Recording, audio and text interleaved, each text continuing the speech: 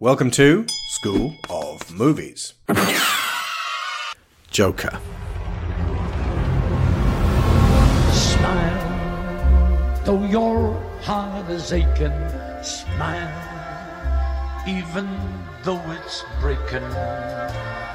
When there are clouds in the sky, you'll get by if you smile. Through your fear and sorrow, smile, and maybe tomorrow you'll find that life is still worthwhile if you just. This is a truly polarizing movie. I've seen some people say it's the best film they've witnessed in years. Perfect script. Perfect. Astonishing performances, just couldn't be better. And on the other hand, I've seen people say it's empty and meaningless. And these are people I respect from all corners. And I've seen people praise Phoenix's performance, and I've seen people say his performance was great, but he just didn't have a great film to perform in. It's dividing audiences, and it's dividing critics. And we don't like dividing people, we like uniting them. But the way this film plays out, we decided against doing a show wherein people rave about the Joker, while we come at it a lot more critically. I suspect that would feel uncomfortable rather than winding up fun, diffuse in its focus rather than on point, for some reasons that will become clearer as we go on. So I will say this, if you loved Joker, there are plenty of review outlets who will sing its praises to the high heavens. The option is there to balance those with ours. But most importantly, it is absolutely fine to love Joker.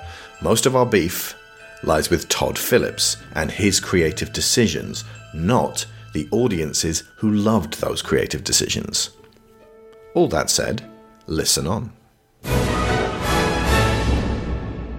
This one is going to require an alternate format to the one we usually take. There is a lot of incident in this film, but thematic cohesion is going to be difficult, so I have to read out the synopsis scenario by scenario, and we can elaborate on details as we go rather than trying to briefly summarize the whole film and then have us getting stuck in the weeds of having to go back and forth between incidents after the fact. So I'm calling this the hopscotch approach. Bit of synopsis, bit of discussion, more synopsis, yeah? Okay. If you've not seen the film yet, you may want to wait until the end of this one. It will be fully revelatory in terms of plot, but I wouldn't classify this as spoiling the film. If anything, it might help to anchor your perspective. We begin with a man named Arthur Fleck. He has a job at a Gotham City municipal service which subcontracts out clowns. He cries into a mirror and forces his face into a smile with his fingers, then goes to the street where he holds up a sign for a record store that's going out of business. He dances. The sign is stolen and broken by ruffians. Arthur sprints after them and is beaten up in an alley. It is 1981, and Gotham City, which looks like New York in 1976, is in the grip of a garbage strike. I'll start right off that a lot of people are praising Joaquin Phoenix's performance in this, and I would put it down to two things. Physicality, because he puts a lot of himself into it physically. He malnourished himself on purpose, which is what all great method actors do. They fuck themselves up physically. Part of why the Academy always applauds it so much. If you suffer for your art, you must be a really good actor. Kind of like Dwight Schrute crawling across hot coals rather than running across them. Dwight, keep moving if you're going to walk there. Dwight, give me the job! I'm not going to give it to you.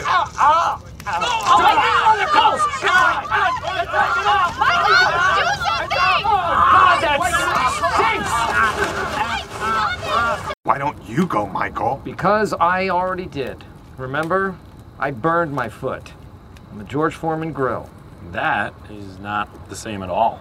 And he moves about a lot. He perambulates. He has a peculiar manner of walking and physically hunches himself over and makes himself smaller and makes it feel like he's scared by the world, but then also smiles at the world and tries to connect and gets hit for it. I would say there's a very definite distinction between his dancing, which usually comes at moments when he is trying to express himself. Usually when he's alone, or at least feeling vaguely protected. Generally confined to one spot. It's not dancing that involves a lot of travelling. It's sort of very flowing motions that sort of keep him in one place, but seem to make him very... Happy's not quite the right word, but he seems to feel more free when that's happening. By very sharp contrast, when he's actually moving through the world, either running or walking, he seems very awkward and out of place and like he's not happy being in that environment. He's not comfortable in that environment at all. The other aspect of his performance that I think everyone's responding very well to is the intensity. We'll talk more about that in a bit. Arthur goes to see his therapist. She asks to see his journal, which he's been using to log jokes in. It is full of poorly spelled scribble about how unhappy he is. We see that he was previously interred in a mental institution where he headbutted the glass viewing window to his cell, though they don't explore that. Not much, although the implications that come later on when we find out what happened with his mother, he had to go somewhere. Yeah. It is said that he's on 7 kinds of medication, but they don't seem to be doing much. I have an observation about this woman. It's never made entirely clear what her role is. She's referred to in various articles about the film as a psychiatrist or a psychologist. I don't think she is. I think she's a social worker. Yeah. She's in an office. It's piled up with papers. She's underfunded. She's got a badge that says something like Gotham City Department of Health or something like that. So there may be a little bit of overlap, but her primary concerns and focus seem to be, is he working? Is he eating? Is he staying out of trouble? Hence him saying, all you ask me about is my job. Exactly. Those are social workers' concerns. Those are not a counsellor's concerns. They're not a psychotherapist's concerns. And she's certainly not a psychiatrist, because otherwise she wouldn't need to refer him to his doctor for his medication. Psychiatrists can prescribe. Okay. This is your wheelhouse, of course. Arthur goes home to his ageing mother, Penny. She is gentle and frail and fixated on sending letters to billionaire Thomas Wayne, which are never responded to. She used to work for him and needs his help since they have very little money. It is noteworthy that there are about 2 minutes of this film when Arthur is not seen smoking a cigarette. It does 2 things. One, it puts you in the past when that was a thing that everyone did. And 2, it relates to tensions all the time because people smoke to relieve those tensions, which suggests that there's always this constant building tension being vainly kept at bay with nicotine. Indeed. It's not a wonderful piece of filmmaking, but it's there, and I'm going to interpret that. Arthur suffers from a rare condition which causes him to laugh uncontrollably, seemingly when he is very nervous. It's nothing to do with finding things funny, but it puts him in many awkward predicaments. He freaks out a mother on a bus who seems incredulous and irate. I mentioned to you earlier, and I'll talk about this more in a bit, that there are repeated occurrences of black women who are expected to do the emotional labour for Arthur. Yeah. And I'd forgotten about this one, but this is another one. He gives her the card, and yes, it's a way of showing this is what he has and sort of narratively doing that. But she is another woman who is expected to carry the weight of his unusual affect. I did feel sorry for him at that point, the idea of him being totally helpless and uncontrollably laughing and having to hand over this crumpled card he's handed over, which says on it, please give this card back, and she doesn't. No, I noticed that as well. No, she doesn't. And it's like, do you think I'm made of cards that say about my condition on And them? that is a common thing that many people who can't necessarily communicate particularly well verbally will do. They'll carry cards with them to say, you know, this is what I've got, please be patient, here are things that you could do that would help me. And that's great. But it seems like there's a lot of focus on the condition that makes him laugh. And he's got several things going on. There's loads going on. There's so much in there. And they're not separated out. But again, I will talk about that in a bit. Arthur watches the Murray Franklin chat show on TV and fantasizes about being in the audience, getting attention for shouting out.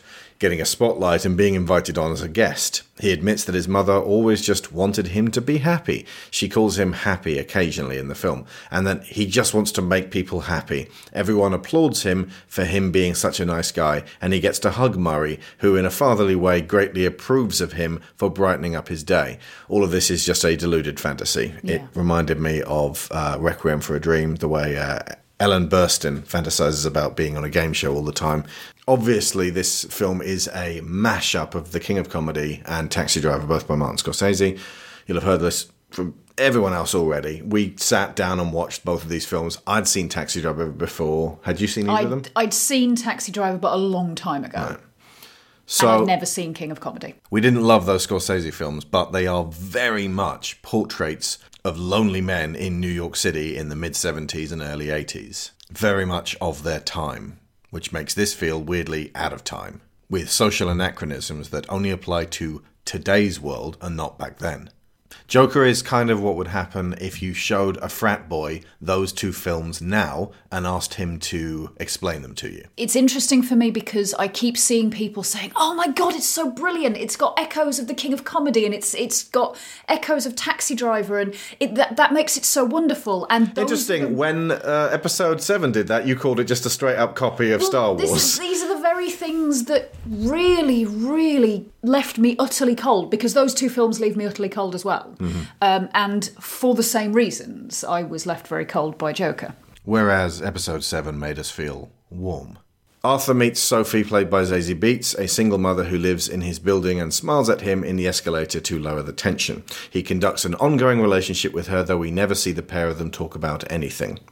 I never fell for this one. No, me either. I think the first was the walking into the apartment and kissing her, to which she responds. She was like, oh yes, kiss me, you strange man. Yeah, and the second was in the hospital because she was not acting like somebody who's had precisely one conversation with this person in her life. Arthur goes to watch a stand-up comedy act in a club, taking notes of how best to comport himself in his act. He notes down that one of the things about living with a mental illness is that people would rather you act like you don't.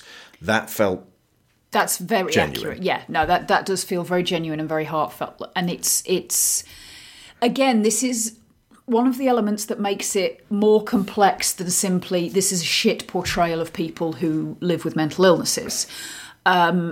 Because it's more nuanced than that. There are facets of what was clearly intended and what Phoenix does, which are actually pretty good in terms of the sense of feeling intimidated and feeling under attack all the time and having to find ways to pass that and still exist in a world that you ultimately can't get away from 24/7 and have to exist in, and how difficult that can be to mask behaviours and traits that make other people uncomfortable, especially when, in his case, he physically can't, because that laugh bursts out of him in ways that he can't control.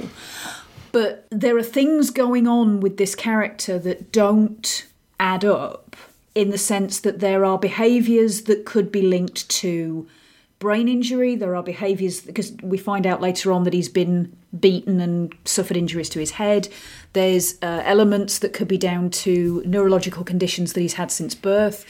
I thought at one point they might be hinting at developmental disorder as well. He seems extremely childlike in the fantasy where he's in the audience with Murray. But then when it became apparent that that was the only time he really behaves that childlike, then it seemed more like he was just giving his inner child some room to play there. So that's fair enough. But so much of this is not necessarily down to mental illness, which is a different thing from brain injury and is a different thing from developmental disorder and neurological conditions. And it felt at times like this was a portrayal that was being done from the outside in, that it was a grab bag of peculiar behaviours that would look to the audience like mental illness, but there doesn't seem to be any real way of getting across what it feels like to be inside that. And that was what kind of bothered me about Phoenix's performance. It all seemed very intense and very dedicated, but very superficial. There didn't seem to be much in the way of, this is how I feel because this is how the character feels, and then the behaviours come out of that, so that there's a kind of a through line between here's the thought, here's the motivation, here's the driver. Because this is the thing. It was more just behaviour, and then it says on here, head injury. Exactly. Does it look weird? But the two and two don't always add up properly. But the thing is, when somebody whether somebody has a quote-unquote healthy brain, or whether they have a mental illness, or whether they are neurotypical, or whether they're not, the things that their brain prompts them to do make sense to them. And I think this is one of the reasons I keep coming back to this whenever we talk about films that are specifically portraying a psychological viewpoint of a character. If that psychology doesn't make clear sense from inside out, it's going to piss me off. Because it feels like that person's just gone, well, that looks weird, must be mental illness. Arthur is given a revolver by his co-worker, Randall, for protection against ruffians stealing his sign. He dances for the second time, this time in his apartment, with the revolver in hand. It accidentally goes off, scaring his mother. Undaunted by the horrific power of the firearm in his possession, he brings it to work with him, where he dances, for the third time, at a children's hospital. The gun falls out of his pocket and he is fired over the phone. He smashes the phone booth with his forehead. And I think it's worth noting that up to this point, I was actually kind of with it. I wasn't, totally loving the film, but I could understand why the people who'd raved about it had really liked it. I could see what the connection points might be. Phillips was doing a pretty good job of introducing the characters and creating a world that they inhabited that felt believable.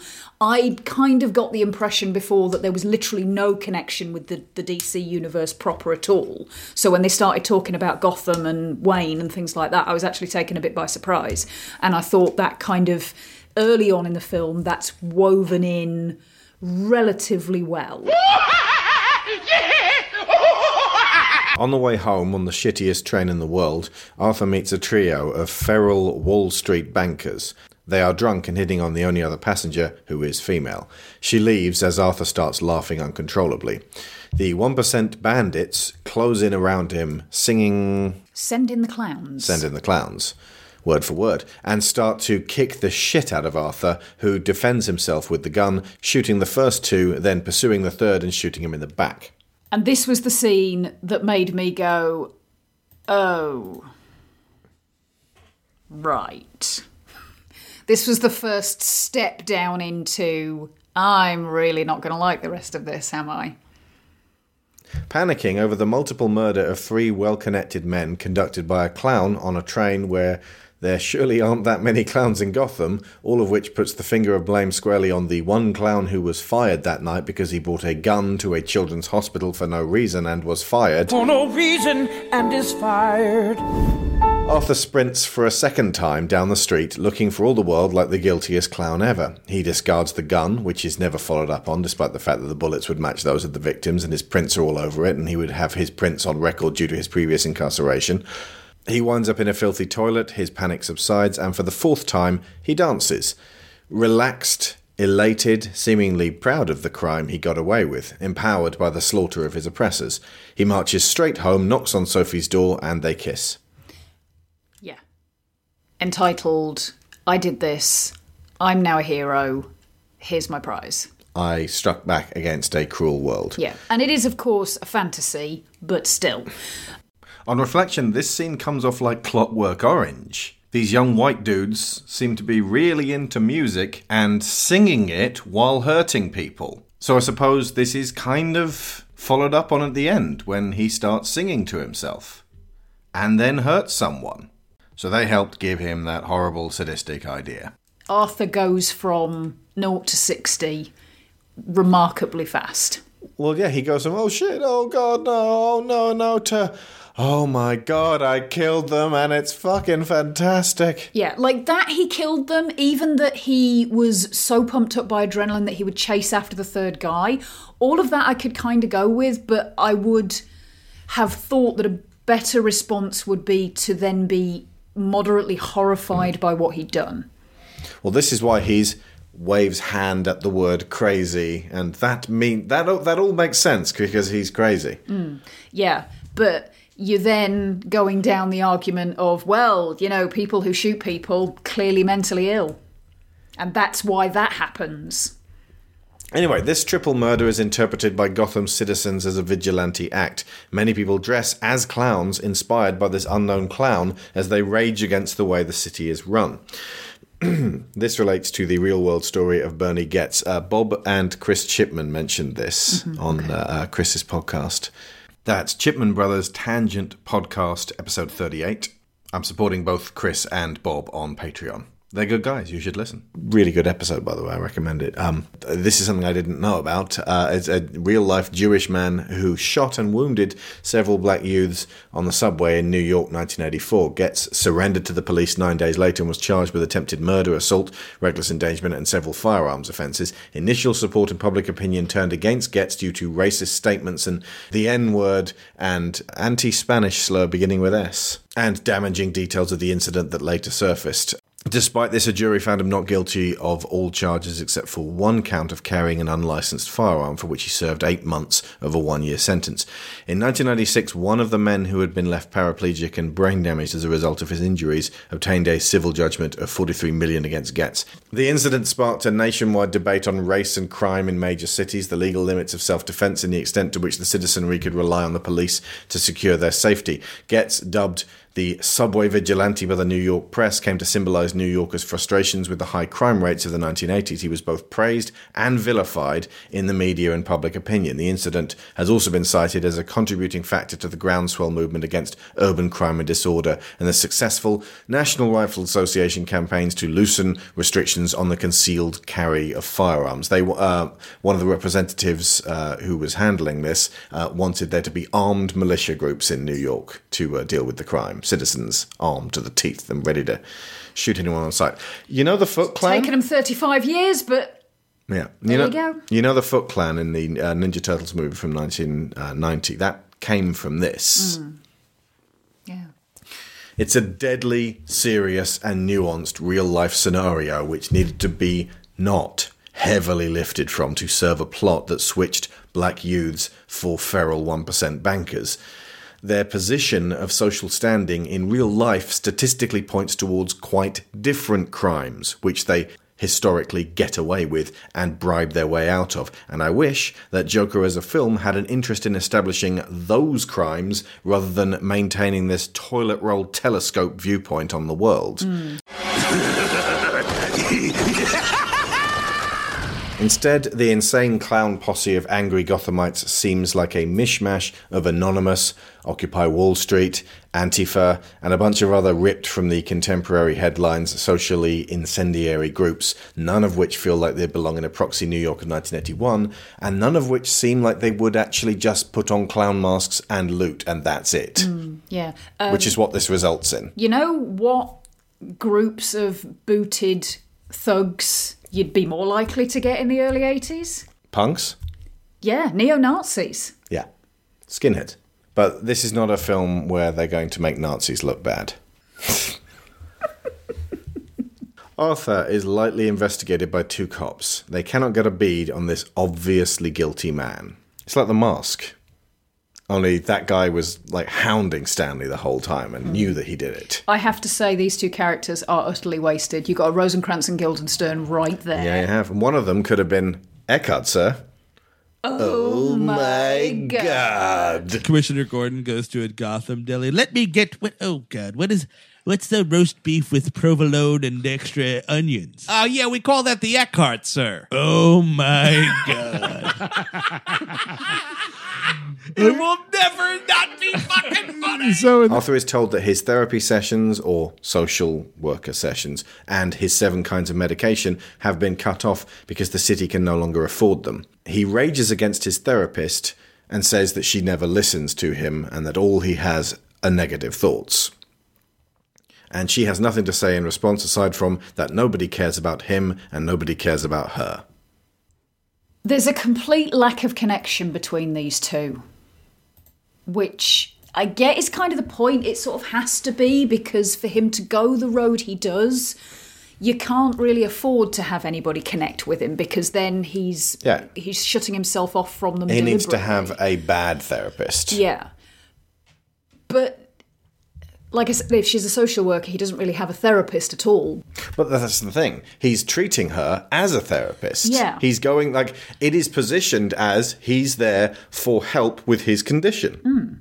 Yeah. And the average person watching, they never go into the difference between the two, and the average person wouldn't distinguish. I can't even distinguish. I'm married to a counsellor. Now no longer an employed clown, Arthur plays at the comedy club where he laughs uncontrollably, overcome with nervousness. We get a few lines from his act, which begins with silence from the audience, but they eventually warm up. Sophie sits at the back watching. He basically kind of opens up about his life. He makes himself vulnerable, though we don't see him go into depth. We find out later that the audience laughing was his delusion. They remained silent. Arthur's embarrassing non-comedy routine, briefly pouring out his heart to a bemused audience, is aired on the Murray Franklin show, where Murray makes fun of his lack of professionalism, declaring, "Look at this joker." This is Robert De Niro. I think one of the only characters that I didn't like him at all, but eventually in the film I was like, there is some kind of human being in there, and I would really have liked to get to know him a lot more. There is, but he's a prick. Yeah. But there's something there. But the way he delivers his perspective it seems deliberately antagonistic for the specific purpose of winding Arthur up further. Yeah.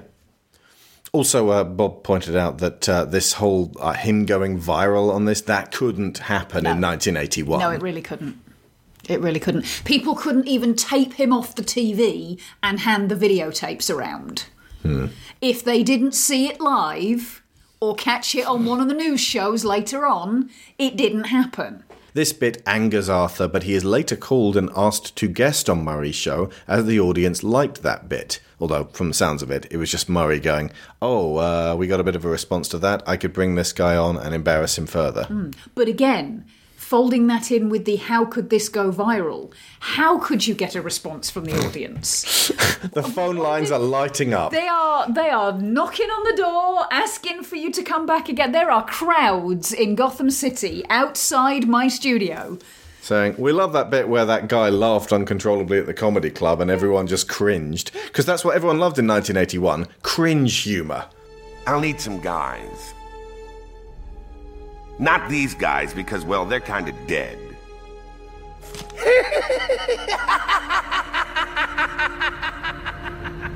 Thomas Wayne, remember him, the guy that Arthur's mother keeps mailing, is running for mayor. He's asked in an interview on TV what he thinks of this clown vigilante. He says people who wear masks are stupid, and to those who have made something of themselves, poor people will always be clowns. Also, please vote for him in the next election. Now, I said to you, there's no fucking way a politician would say that shit and expect to actually get voted for, but Bob drew the parallel with Hillary calling half of Trump's loyal base a basket of deplorables. Yeah, I suppose there's a part of that. She was talking about the fact that Trump was deliberately stirring up hate, something that she saw as harmful to America in the future. There's a big difference between half of a group of people who are never going to vote for a Democrat woman and publicly declaring that this sizable 50% subsection are deplorables and all poor people are clowns. But she still made a grievous diplomatic error, which is to slur the voters for her opponent rather than her opponent. And in real life, Trump voters started proudly calling themselves deplorables, although that's tapered off in the past 3 years. And in The Joker, the topical grab bag malcontents embrace the idea of being clowns. Thomas is painted as a much more canny politician than people like to think Hillary Clinton was. But is he though? We don't really get to see him. We don't. Like, he doesn't look like that much of a canny politician. I tell you who he doesn't come off like. Thomas Wayne. Took quite a fall, didn't we, Master Bruce? And why do we fall, Bruce? So we can learn to pick ourselves up. I get that we're seeing the Waynes from the other side of the fence. There's something really in that, a story to be told. But the Thomas in this is just a colossal prick, and that leaves no room that he could have been a positive influence on Bruce whatsoever. We've only got a sort of a vague idea of this man in our heads, but we can extrapolate the kind of man that he was from who Bruce and Alfred are. Exactly. You can read the measure of a man in the way his children turn out, and the people that he's connected with, and the interactions that he has.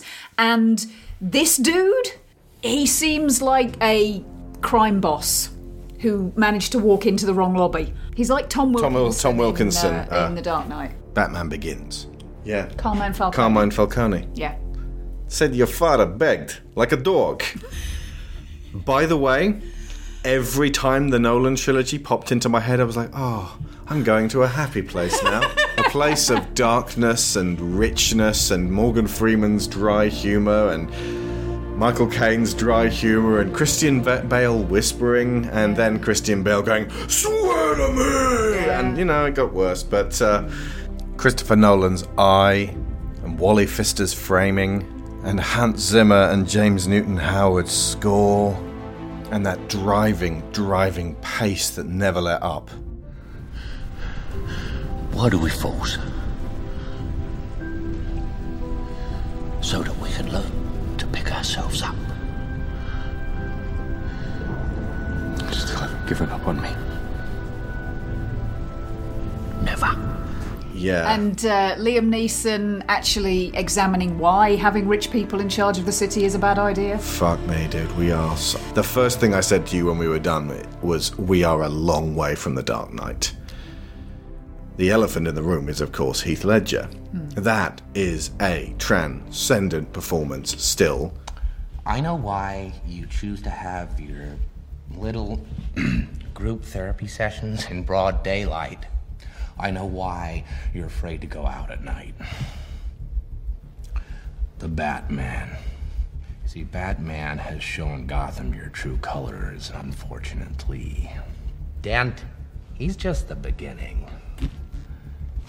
And as for the television's so-called plan, Batman has no jurisdiction. He'll find him and make him squeal. I know the squealers when I see them. And what do you propose? It's simple. We kill the Batman. If it's so simple, why haven't you done it already? If you're good at something, never do it for free. How much you want? Half. You're crazy. I'm not. No, I'm not. Shivers. He owned every scene he was in. He overshadowed every other actor in that film. From just the idea of his Joker in that opening bank heist. It's coming, he's coming, to the point where it's like, I believe whatever doesn't kill you simply makes you a stranger. And then he unmasks himself. It's just shivers, shiver-inducing. Such a powerful performance. And following that was never going to be possible. And yet, people love this. So, ultimately, it kind of doesn't really matter what I think. Somebody on Twitter cornered me and said, why do you miss Heath Ledger's Joker? Why do you miss that performance? He was mentally ill. He killed people. How is Joaquin Phoenix any different? First off, wow, what an intensely reductive way of regarding two performances. Just the things the characters did and were. And I'm not going to answer shit like that on Twitter. They were, by the way, someone I'd never spoken to before, so I had no problem ignoring them. Secondly, and most importantly, enough people adore Joaquin Phoenix's performance that it is, statistically speaking, fantastic acting. And people who deal only in the mathematics of film, surely that should be enough. I'm the anomaly. You think Joker fans seeking out the one person who stands out from the crowd by disagreeing with them and getting right up on their ass and saying, you should agree with us, is a little anti-Joker? A little ironic there. Then again, blindly seeking out and seeing hypocrisy where there is none is very on brand for Joker. But while Ledger's Joker fascinated me, Phoenix's repelled me. And we will definitely, I bet the farm on it, be seeing Joaquin Phoenix's Joker back again in some project or another. I would imagine repeatedly over the next decade. This is what we've got now. It's not like we can get Ledger back. This is very true. And he's better than Jared Leto. He is distinctly better than Jared Leto. Potentially that's because you very could... true. It's really tough to be worse than Jared Leto's Joker. He's almost as obnoxious as Jim Carrey's Riddler. Listen, you are my guests to this handsome hunka. You belong to him now. The only worst Jokers I can think of are the mediocre Jokers. Brent Spiner in Young Justice springs to mind. Anyone remember him? Ladies and gentlemen, we interrupt your regularly scheduled mayhem to bring you this important announcement from the Injustice League. We are responsible for the attacks on your cities. If you wish to save them, a ransom of $10 billion American dollars is required. Didn't think so, and that's because he was surrounded by other supervillains and ended up being kind of just a knife-wielding lackey.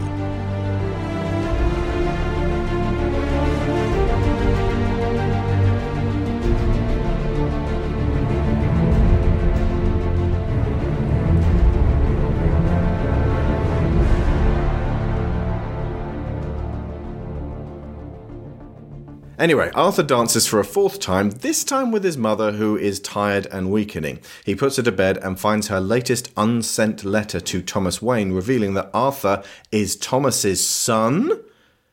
This revelation comes as a Luke Skywalker-level shock to Arthur.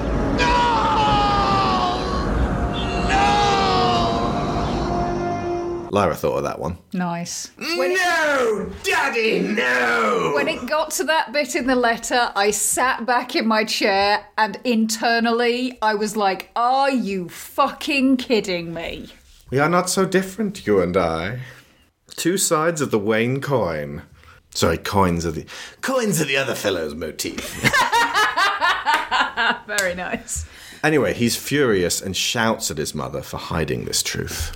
Arthur goes to the front gates of Wayne Manor, where Bruce is wandering the gardens. The 7-year-old boy who would one day be the world's greatest detective, its greatest fighter, the richest man alive, the man who is unbeatable by anyone, and Gotham's only hope from becoming a cesspit where everyone is a criminal, stands there dumbly allowing a strange man to shove 2 fistfuls of filthy fingers into his mouth through the gates. And he expresses no...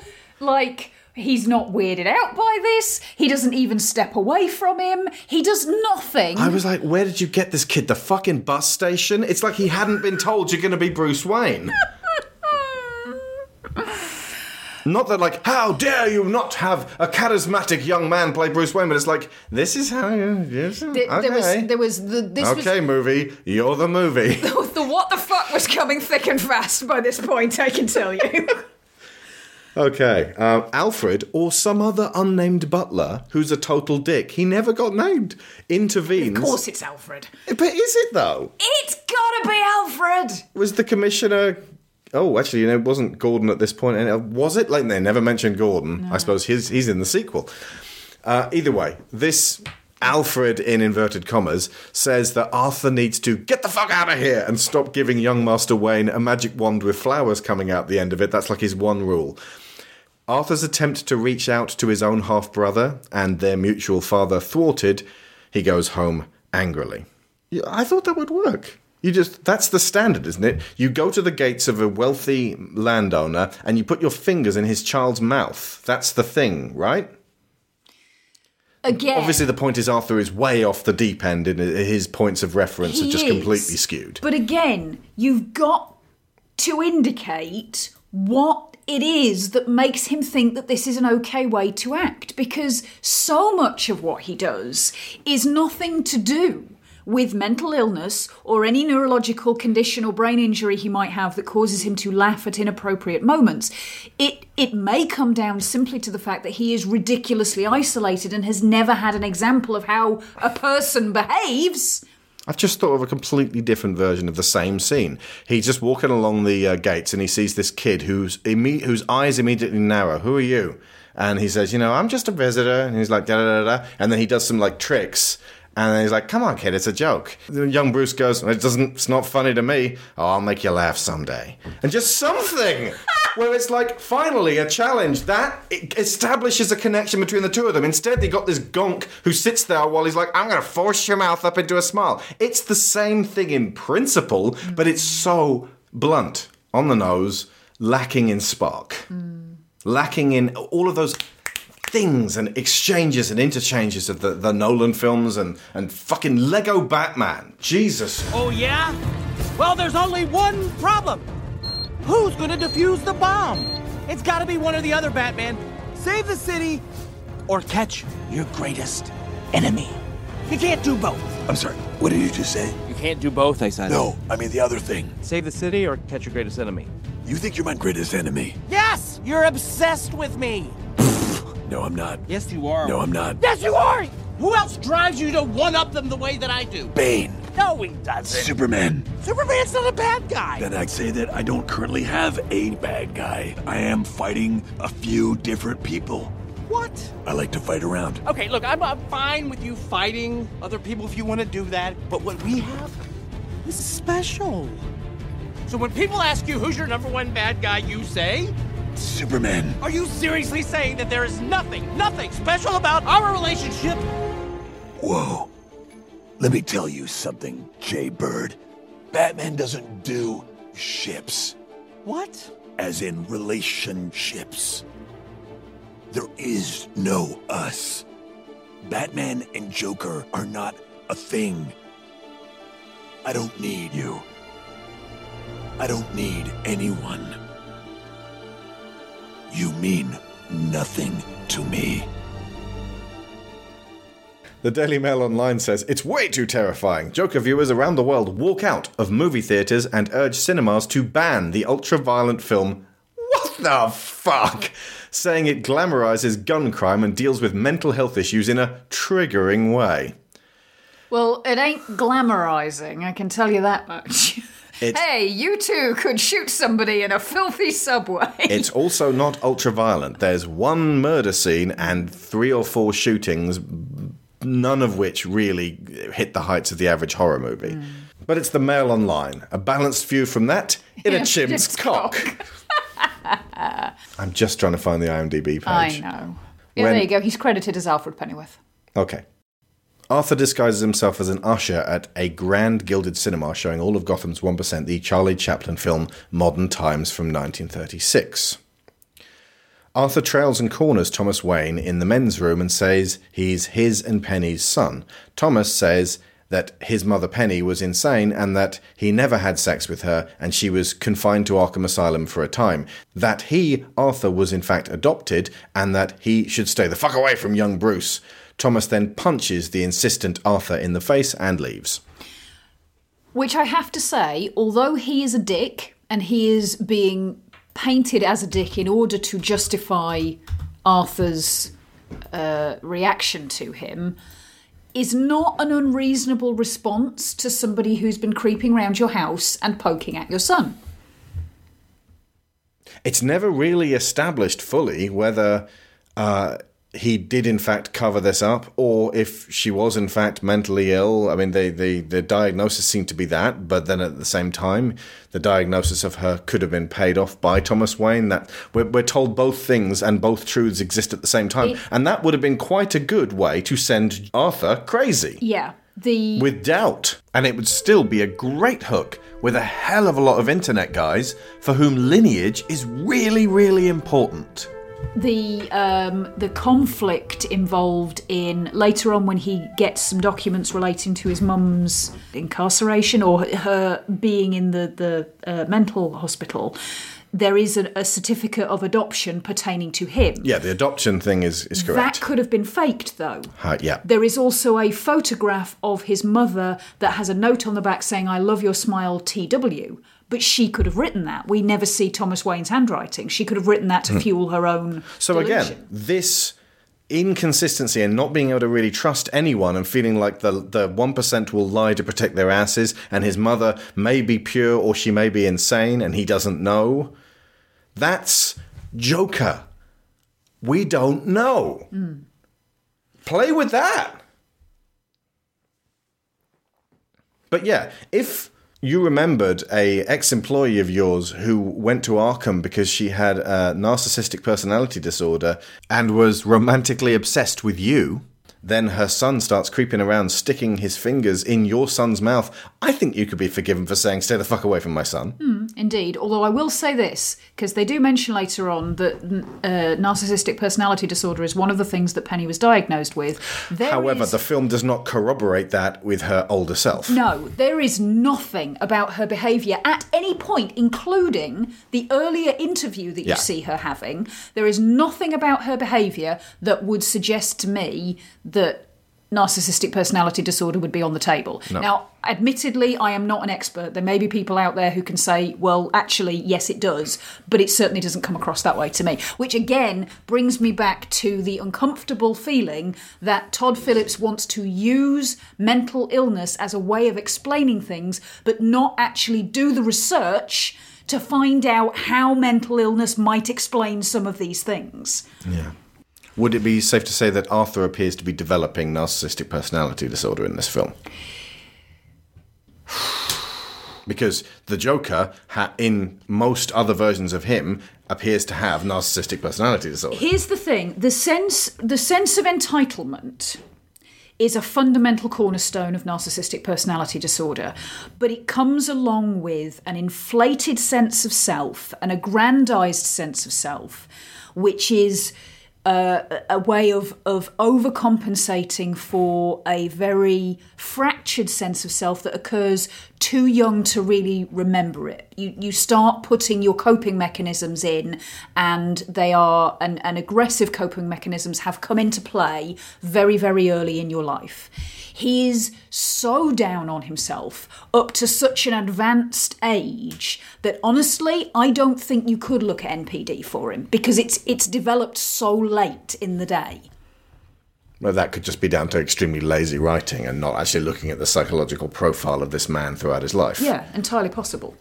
But that's what I mean. There's so much that is thrown out there with because crazy. Crazy is not a binary state. No. At Arkham Asylum, Arthur negotiates and eventually steals the file on his mother, sprinting for the third time to a stairwell. He confirms that she was... And again, with his running, he is really giving it everything. He's running like crazy. He confirms that they make the most in the trailer of all of the running and all of the dancing. Yeah. And it's accurate. It is accurate to the movie. You get a lot of that. Just they don't really show quite how much smoking there is in the film. Because they couldn't. He'd have to be running with a cigarette in his mouth while dancing. He confirms that she was indeed diagnosed back then as delusional and that she had claimed Thomas Wayne had covered up their tryst and he had had her confined here. In a flashback, young Penny is confronted with the fact that she, and this were the specific words, stood by and did nothing while her then boyfriend, not Thomas Wayne, different guy, beat her and also tied her son to a radiator and beat him. This led to head trauma for Arthur, and it is implied his mental condition, which is a lot more than just one thing. As we said, Arthur becomes furious at this. Now, there's a lot to unpack here. There's an awful lot. Pseudobulbar effect, or PBA, emotional incontinence. It's a charming way of putting it. Yeah. Characterized by frequent involuntary bouts of crying, laughter, or other emotional displays which are exaggerated or disconnected from the individual's actual emotional state. It's most commonly caused by brain injuries or neurological disorders that impact how the brain processes emotion.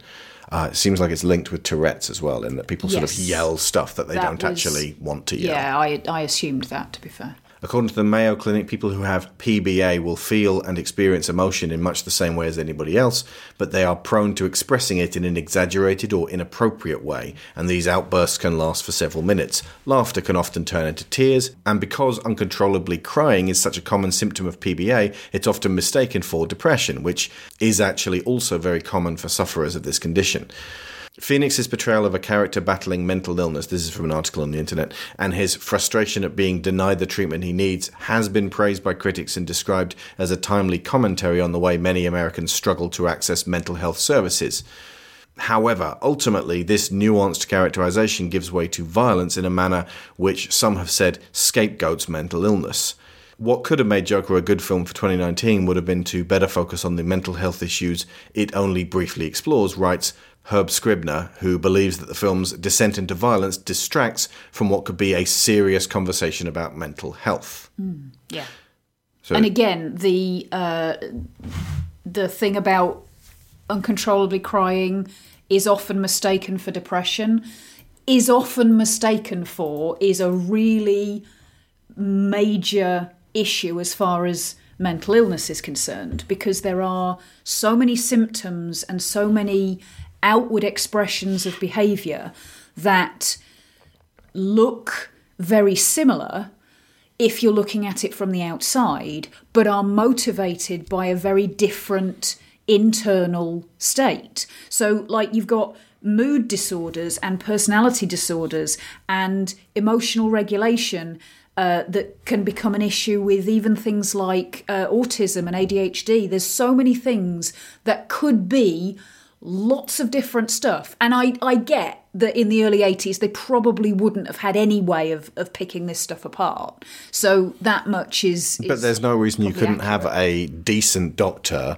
explain to some degree the spectrum. Well, this is the thing. If he's on 7 different types of medication, they've been prescribed for something. So what's he taking? Is it muscle relaxants to try and stop him laughing? Is it painkillers because the constantly laughing gives him headaches? Penny collapses and is taken to hospital. I've worked around with time here just so I can conflate some of the threads into sections, because a lot of this happens and then a thread is left dangling and then it gets picked up. And a lot of the time the thread is just left dangling. Yeah, the pacing is not good. There were such long stretches of this where I was so bored. I kept looking at after the hour and 20 minute mark, I kept looking at my watch and going, more time must have passed surely. It crept up. When we got to the end and you pointed out it had only been 2 hours, I couldn't believe it. It felt like I'd been sat there for at least 3.5.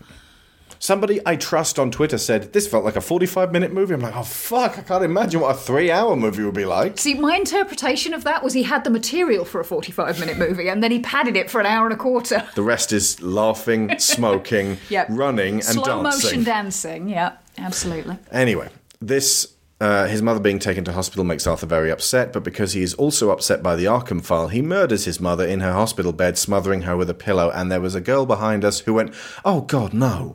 And I thought, this is the point where you lose all the girlfriends. They're obviously not all the girlfriends, hashtag not all girlfriends. Some of them have checked out long before this. Smothering your own frail old mother and not being all that bothered about it is a very strong flavour. This bit, by the way, was the next bit that really made me take a step down into, ugh. Yeah. He goes to Sophie's apartment and she returns from reading to her daughter a bedtime story to find a strange man on her couch glowering Kubrick style. She is terrified. As it transpires, they have never really spoken. It is left unclear as to whether Arthur murders her or her child or both or neither.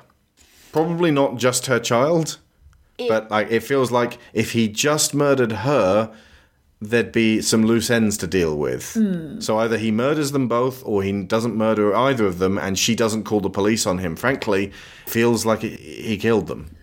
It didn't occur to me until you suggested it later, but it could have been that bit was just too subtle. I think what... the film was just too subtle. No, just this little bit. More specifically, it feels like Todd Phillips was unconcerned with soothing that particular worry. Well, indeed. But this... Obviously, soothing is not a thing that you're going to get in a Joker film, but just like establishing strongly either way. Again, maybe is she Schrodinger's potential girlfriend. The thing is, there is a subtlety to the way this scene starts. The fact that she comes in and says, "You're Arthur, aren't you?" There is conveyed in their very separated interaction that she doesn't really know him. That all the dates and hugs and kisses and everything that have been in his head prior to this have just been in his head. Or more specifically, that Zazie Beetz is a fantastic actress and was going to act the shit out of that scene. She's brilliant and needed way more time.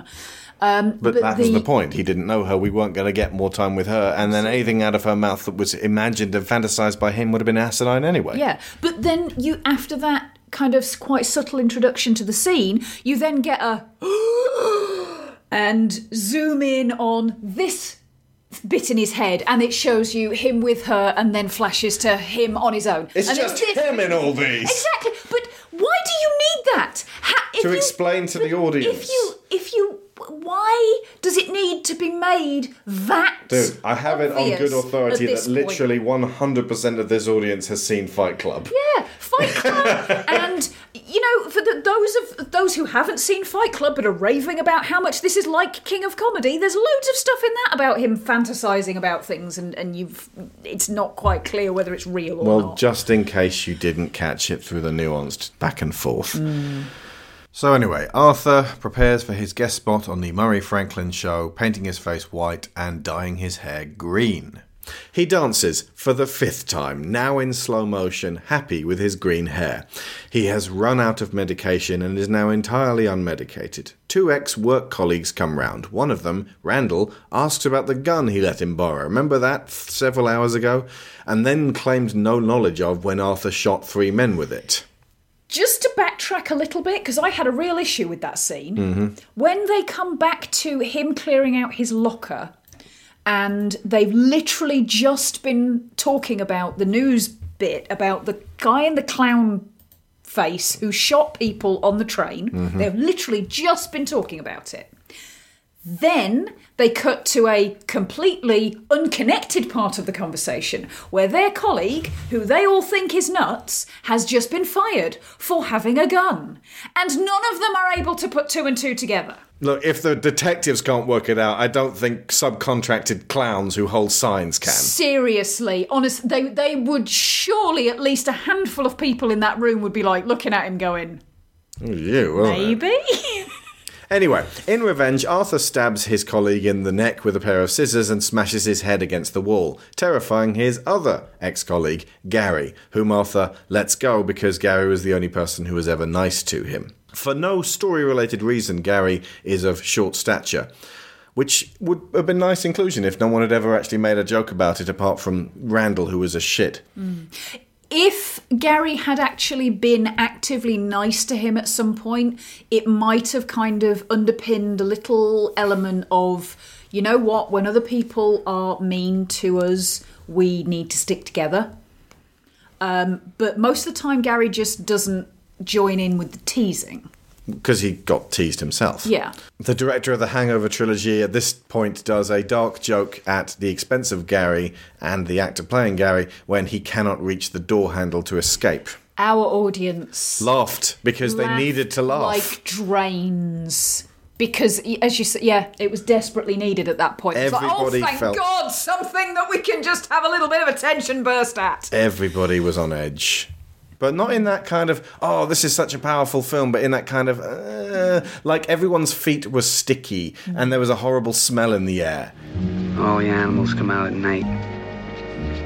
Whores, skunk pussies, buggers, queens, fairies, dopers, junkies. Sick, venal.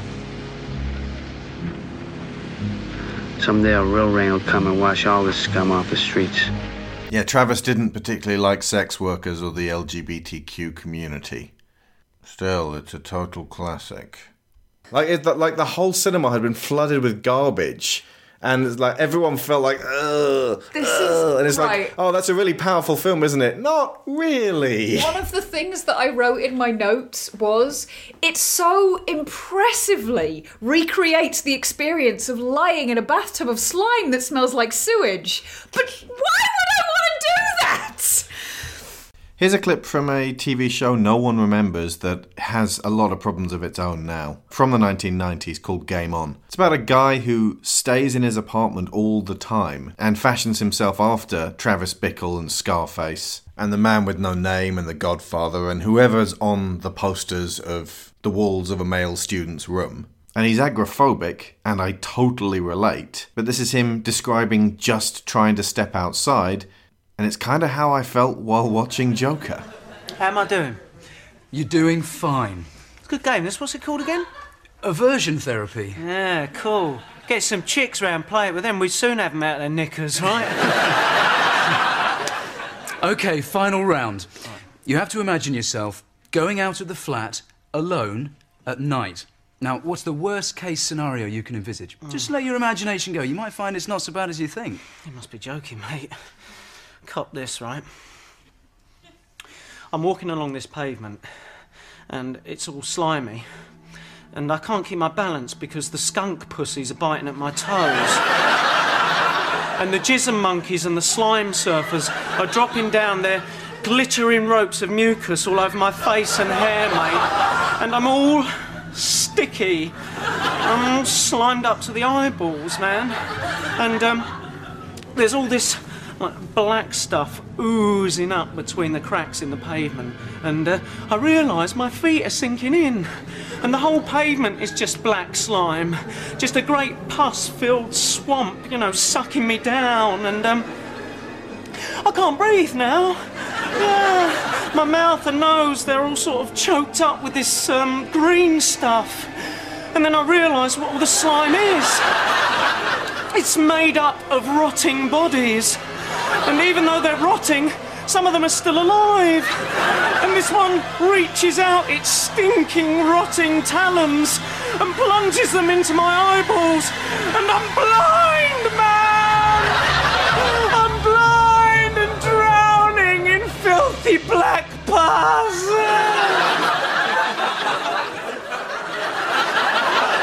How was that?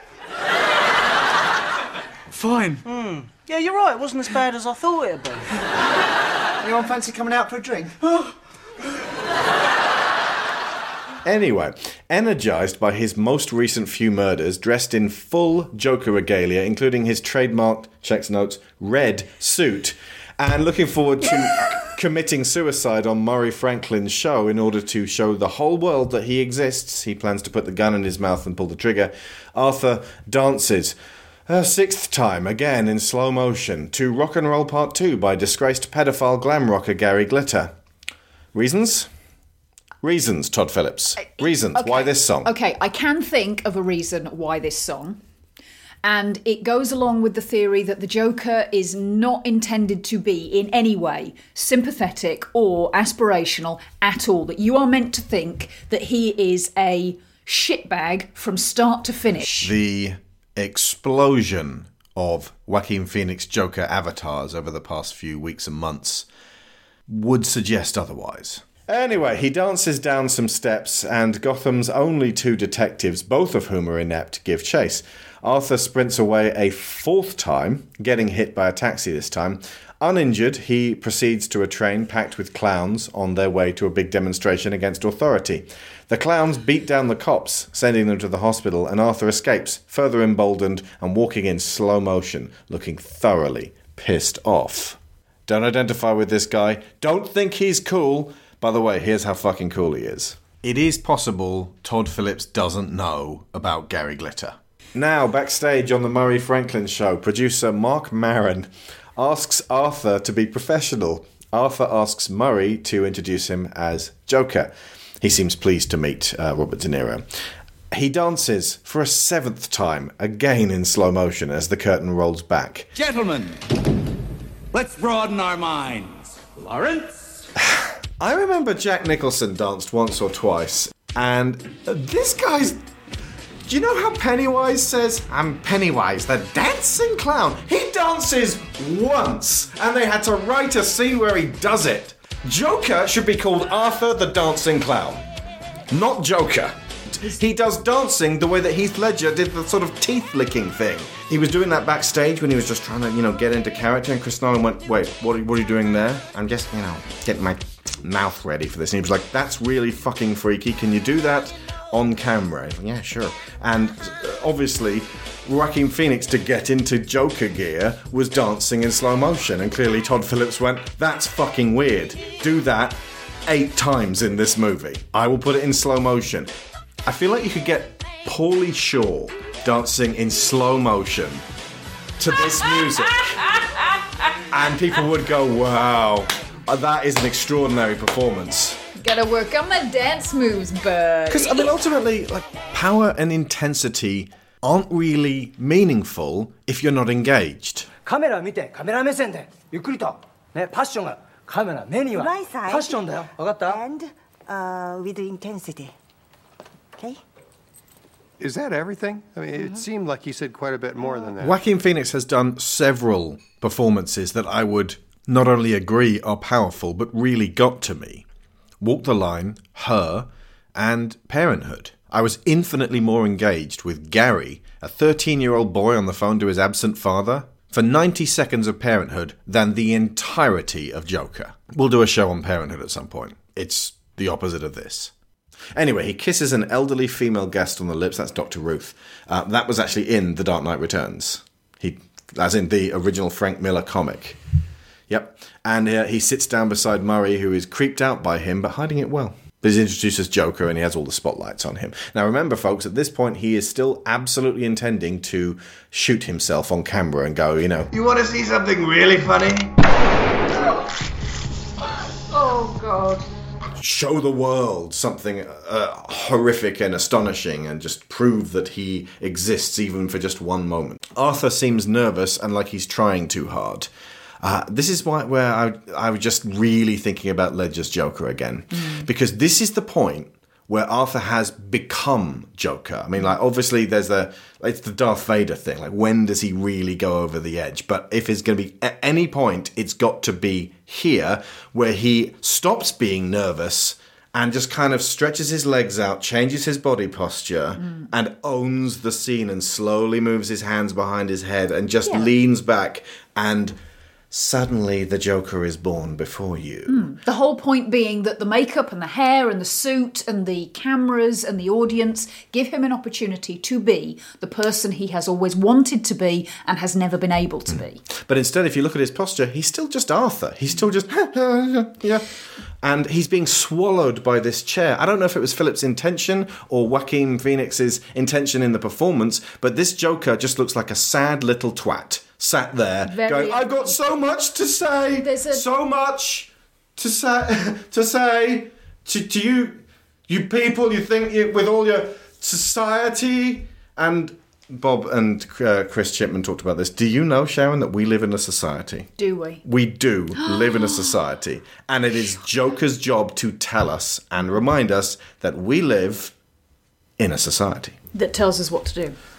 Now, the society does. It tells us what to do. It tells society, you people out there, decide what right and wrong. Is right and wrong. What's funny and not funny. What is funny and not funny. And as Todd Phillips said, because of woke comedy, now we're being told that what was funny before now isn't funny. No. It's almost as if comedy evolves and people can't gatekeep what's funny and what's not, but audiences are absolutely within their own rights to go, yeah, nope.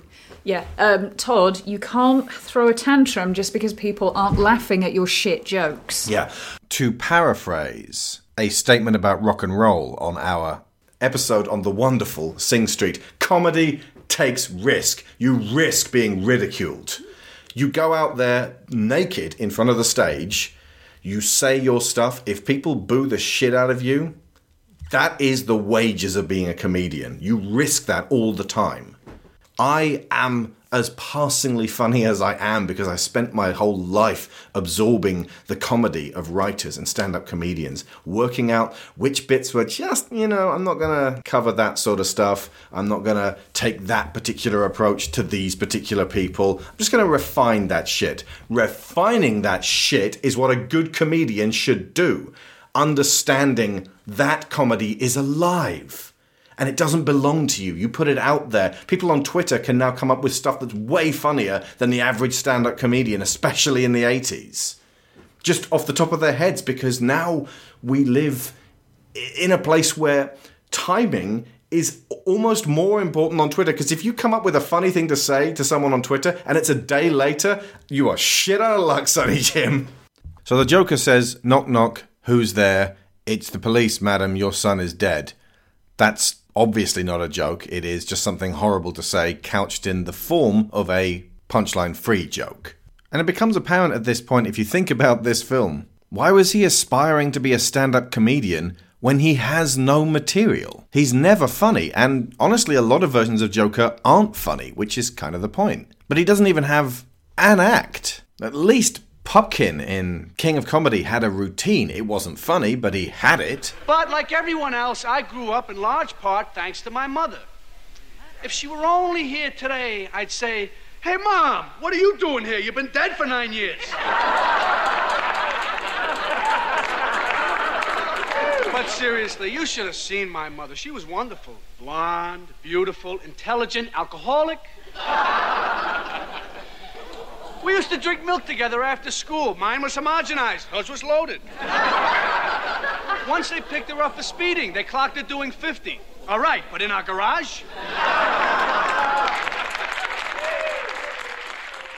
He thought it was funny. At the end of King of Comedy, Rupert Pupkin manages, to become famous. That whole kind of about to be king for a day, then schmuck for a lifetime. And the film ends with this montage in which this guy who's basically a kidnapper and has kidnapped his way onto television is accepted by the media and is suddenly surrounded by this gale of applause. And I felt, watching Robert De Niro's character in Joker, that that's what he would have turned into. He would have turned into somebody who was smug and smug, because the whole point about King of Comedy is that Rupert Pupkin is not heroic. Rupert Pupkin is not lovable or likable. It's not that he's misunderstood.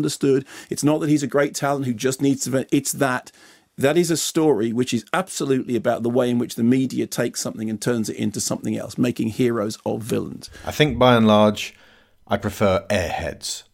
Man, you got a ton of hot CDs here, and I never hear this stuff. Why don't you ever play these guys? That's Milo's call. Why don't we play him, Milo? Listen, if they're so hot, how come they're not tearing up the charts, babe? Because you never play them, babe. You suck. But I guess that's the form of the Joker. He would never have got the laughs. His frames of reference are too twisted for the average person. And to that end, I kind of feel like I wanted to see a lengthy scene where he delivers what he feels is his routine, and just the audience fucking hates it. We get, obviously, flashes of that, but nothing that goes into any detail or depth. So the Joker turns it outwards and turns their rejection of him into his rejection of them, lectures the entire audience to that effect, tells them he was the one who shot those Wall Street guys on the train, and so all that adulation for this vigilante all now passes to him, and he undergoes kind of a change. We don't really see it physically, we don't really feel it psychologically, but apparently that happens because he decides he's not going to kill himself. I think for me the point where the change was apparent was there's a camera shift. You've got a shot of him from the audience's perspective, and it's sort of middle distance, and his makeup seems very prominent. It looks much neater and almost more like the masks that everybody's wearing later on. Yeah. You see the makeup more than you see Arthur. And he looks a little bit more anonymous as well. Then the camera cuts to a shot over Murray's shoulder. You get the side of his face. You get the side of Arthur's face. I believe that's the artwork for this episode. Okay, but looking reproachful. You can exactly, as he says, "How dare you make fun of me on your TV show where all you do is make fun of people." But now, because it's closer up, you can see there's gaps in the makeup, and you can see his skin underneath, and you've got jawline and stubble and elements of him that are the human, not the character face. It could just be that it was 2 takes and they looked different. But I thought that was a successful way of presenting that there is a shift in Arthur's perception of what's going on around him at that point. So this would appear, like I said, to be the turning point. He's becoming more integrated with the Joker. Although we don't really see him talking as the Joker. I think I sat through this whole thing. Again, like episode 3, you wait for Hayden Christensen to become Darth Vader, and it never really happens. But the point with that is that terrible though that performance might be, you get flashes throughout of the Darth Vader within. You get little bits of the Anakin Skywalker that's very angry and frustrated, and so eventually when that comes out of him, you at least know it was there all along. There doesn't really... You don't see any hints of the Joker in Arthur because up to that point. The Joker, his version of the Joker would appear to be just a kind of heightened version of Arthur. Exactly. So it's not, but that's the thing. It's not an internalized, angry, aggressive, psychotic, let's kill everybody character that emerges from him. No. It's Arthur in makeup. It's Arthur in makeup doing something that he doesn't really seem particularly driven to do. It feels like an accident, an afterthought. Anyway, Murray is taken aback with the revelation of the gun, but to his credit, continues to hold Arthur's attention, asking him why he's doing this. Arthur screams that if society treats a mentally ill loner with contempt, they get just what they deserve. He then shoots Murray dead and is arrested. Society treats mentally ill loners with contempt all the fucking time. A really high percentage of them manage to get through life without shooting anybody. You pointed out a while back that Joaquin Phoenix seems to play this kind of guy all the time. Yeah. He's lonely as fuck in Her. Absolutely. Doesn't kill anyone. I would say there is even a good streak of this through Commodus. Yeah. And when Commodus smothers his lone surviving parent, he seems to really be broken up about it. It feels like that's something that haunts him. The whole movie is about him trying to eliminate Maximus, the living embodiment of his own patricidal guilt. A good man he knows he'll never be. A nemesis, if you will. But as for Arthur, he never thinks about his mother again after that moment. He just puts her from his mind and just becomes Joker. Doesn't really talk about it. We have to interpret... The whole thing is interpretive dance. You have to interpret his internal journey through his rhythmic, undulating, fluctuating movements in slow motion. That and his pelvic thrusts. Is precisely what I was trying to do. But there was no indication of an intentional element to it that would help me string those things together. One element that I'm not sure if I'm reading too much into this film, but he gets to shaking his booty and thrusting his pelvis on the steps when he becomes Joker. And I believe this is Todd Phillips saying to us that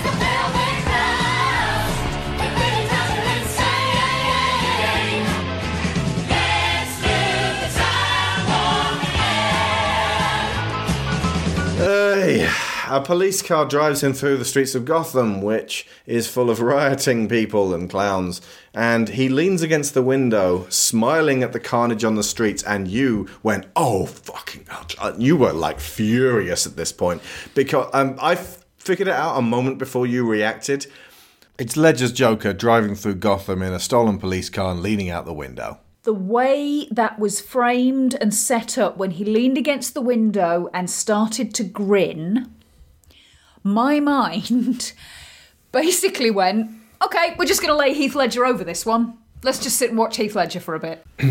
Nearby, the Wayne family emerge from the 1981 film Zorro the Gay Blade and walk straight into Crime Alley. A mask-wearing clown follows them and, inspired by Arthur on TV, shouts, "You get just what you deserve!" Shoots Thomas and Martha, leaving Bruce to become Batman. We've seen this now in 4 Batman films. Tim Burton's Batman. Mm-hmm.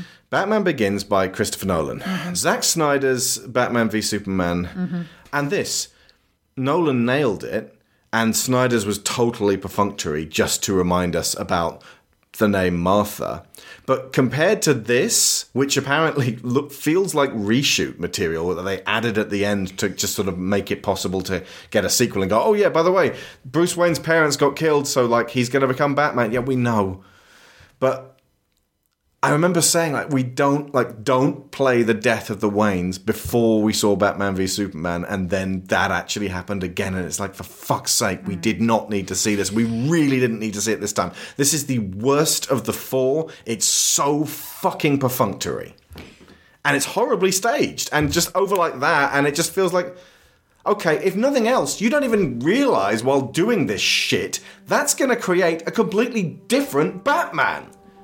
As is having a father like this Thomas Wayne. And early on in the film, when we first started to get an indication of the kind of man that this Thomas Wayne was, it did actually pop into my head. If they do the alleyway scene, he is going to react in a very different way than the Thomas Waynes that we've seen over and over and over again reacting to this. But they also, the other things that this was the final step down into the pit of will you fuck off with this movie for me.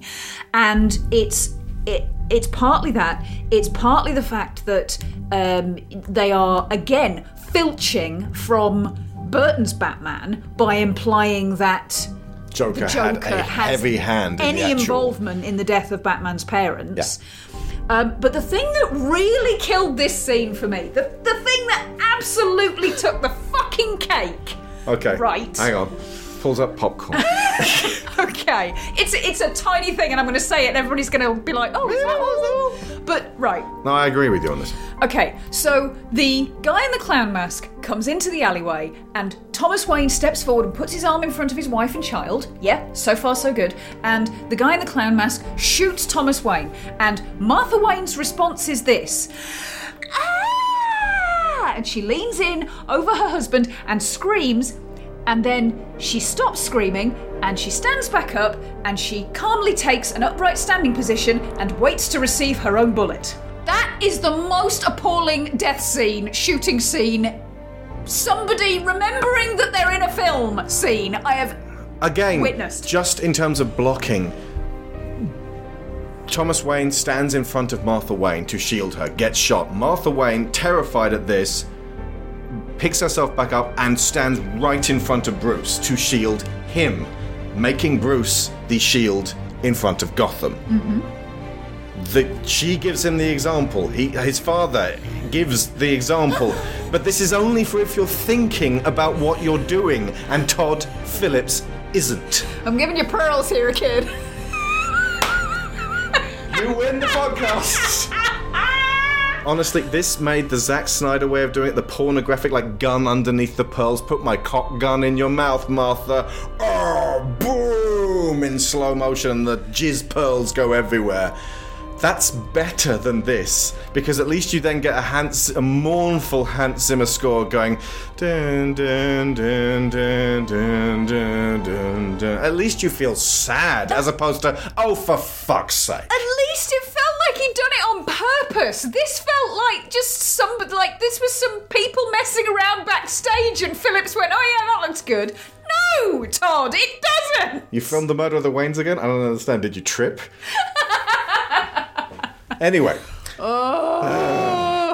Folks, we started this out trying our level best to give it the benefit of the doubt. We did not want to go into this one with, we were predisposed to hate the Joker film. I went in there going, I don't want to hate this, because all it does is burn a peptic ulcer hole in my stomach. I want to like it, for fuck's sake. Well, the first half hour, I was genuinely not enjoying it exactly, but genuinely feeling like, yeah, you were genuinely tolerating the movie. I was genuinely tolerating it. It was totally happening. But by this point, I was just like, fuck it, I want to go home. Me too. Oh. An ambulance driven by a man in a clown mask rams into Arthur's police car. He is gently removed from the wreckage and borne aloft like the Messiah. This is the point where you said it's like the Penguin. Of all the Batman references that I expected to see in this movie, the Penguins carrying Oswald Cobblepot down into the sewer was not one of them. But again, it's got that same Tim Burton sensibility of, oh, I'm in love with my villain. And it's like, no, he's a fucking child murderer. And a pervert. And we will snatch them, carry them into the sewer, and toss them into a deep, dark, watery grave. Penguin? I mean, killing sleeping children, isn't that a little,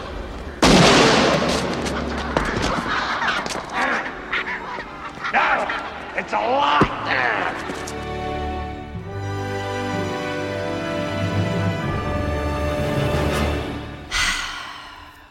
So he gets up, turns to the crowd of rioters in clown masks, and Arthur paints his face into a smile with the blood from his nose, and, you guessed it folks, dances in slow motion for the 8th time. Just dancing before his adoring audience whom he has made happy. Do you get it? I know, I got it. I got the concept. I know you really didn't like this scene. This bit was the one bit from the end that I actually started to... it was very brief and it passed very quickly. But this was the one bit where I actually felt like there was some semblance of connection with Arthur as a human being. That he stands on the car and turns to his audience and basks in their adoration and thinks that this is what he wants. And there was a sadness to it for me, and a sense of he doesn't really understand what they're worshipping him for. That he thinks that he's brought them some semblance of joy and happiness, rather than violence and aggression, which, you know, they're all stood there with flipping tiki torches and whatnot. I think I saw a pitchfork. Tiki torches and whatnot. I saw a pitchfork in there somewhere. But that sort of being this... He's an accidental cult leader at this point. And if you play that angle right, there is a deep sadness in that. That this is not the kind of love that will fill that void.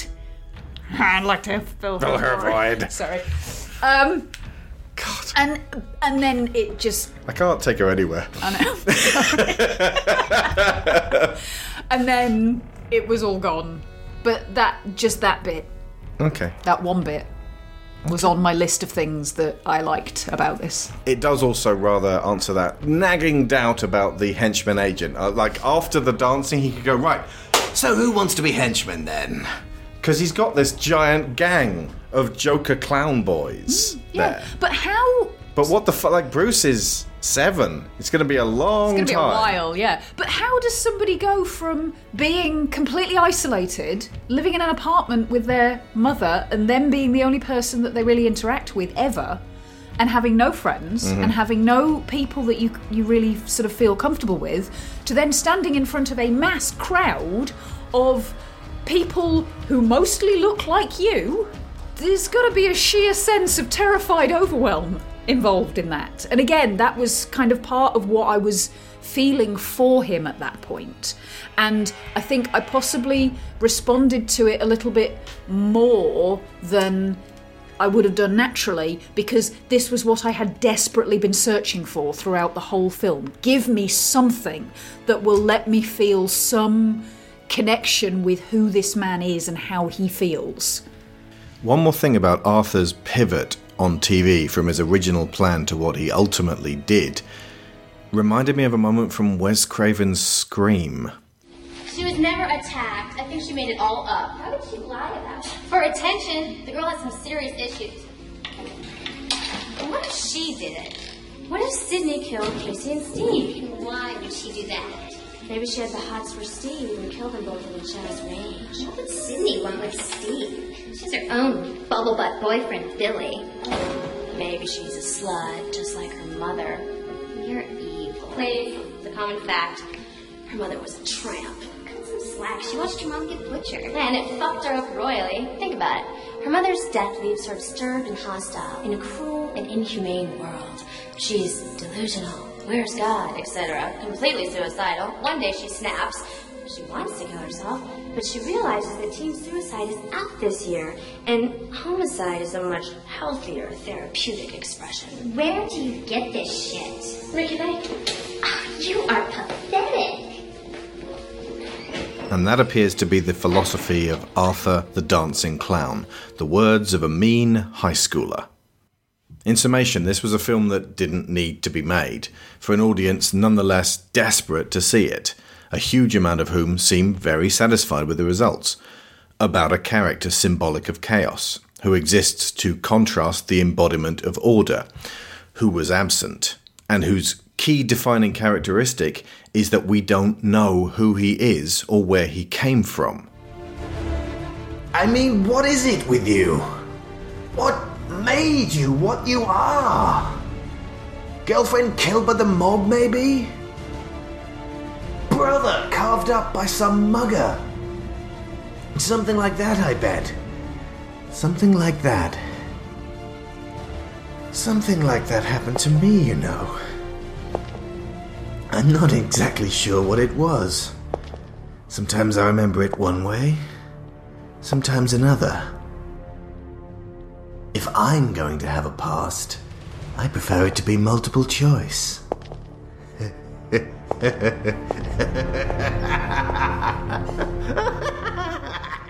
The only way they can mitigate this character-destroying factor is to now do 2 more films, also origins of Joker, also called Joker.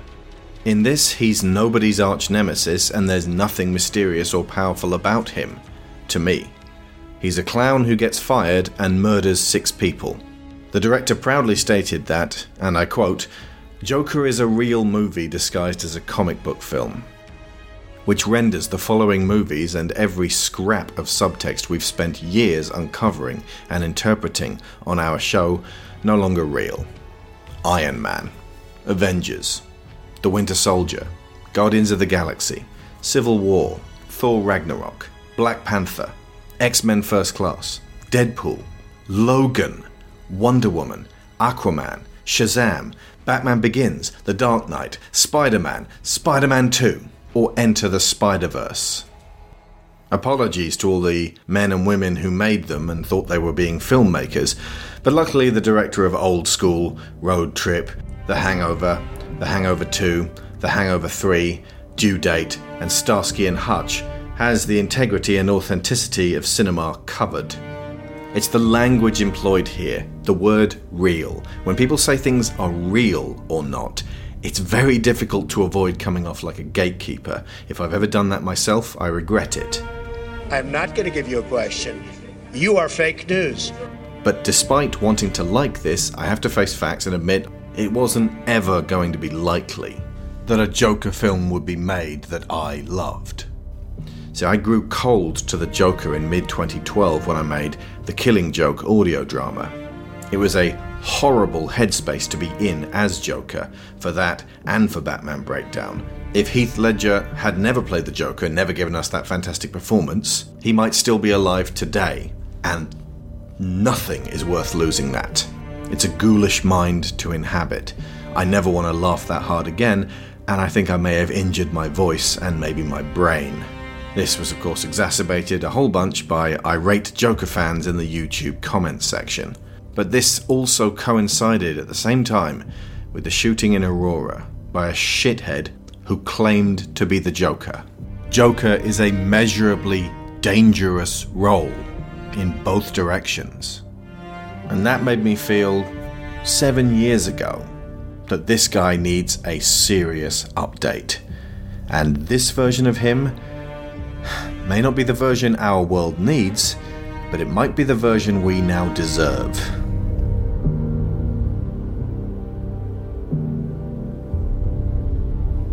But there is still hope on the horizon, and I call that hope Harley.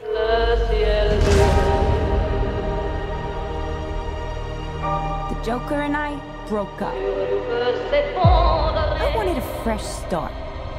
But it turns out I wasn't the only dame in Gotham looking for emancipation.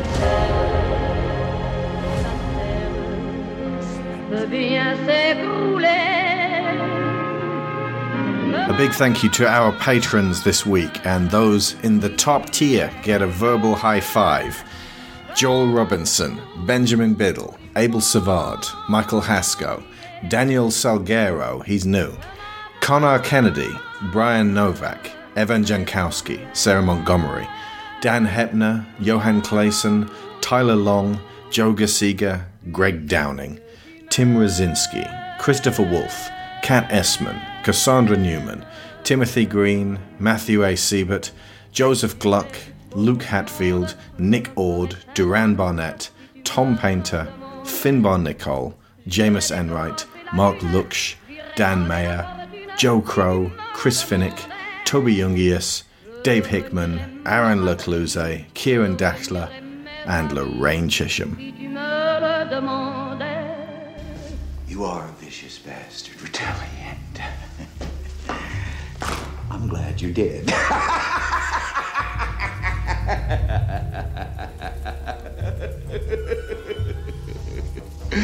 I'm glad you did.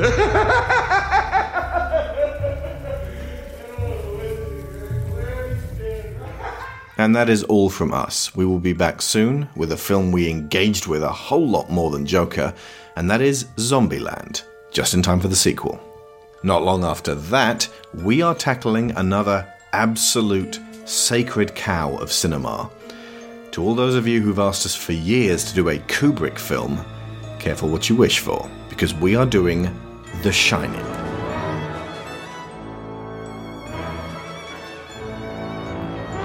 So I've been Alex Shaw. I've been Sharon Shaw. And School's out. God damn it. Well, what are you waiting for? Kick the hell out of me and get your standing ovation. Come on! No, not this time. I don't want to hurt you. I don't want either of us to end up killing the other. But we're running out of alternatives.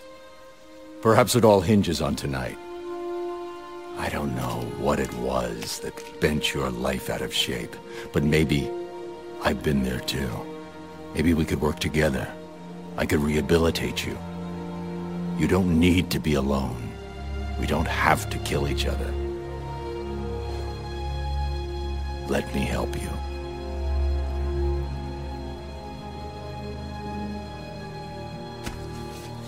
I'm sorry, but no. No. It's far too late for that.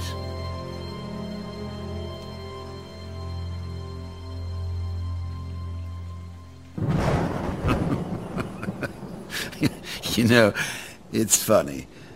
This reminds me of a joke. See, there were two guys locked in a lunatic asylum. And one night they decided they didn't like that anymore. They decided to escape. So they made it up to the roof, and there, just across this narrow gap, they see rooftops stretching across town, stretching to freedom. Now, the first guy, he jumps right across, no problem. But his friend, oh, no way. He's afraid of falling. So the first guy, he has an idea. He says, hey, I got this flashlight with me. I'll shine it across the gap between the buildings, and you can walk across the beam and join me. But the second guy says, what do you think I am, crazy? You just turn it off when I'm halfway across. Oh, excuse me.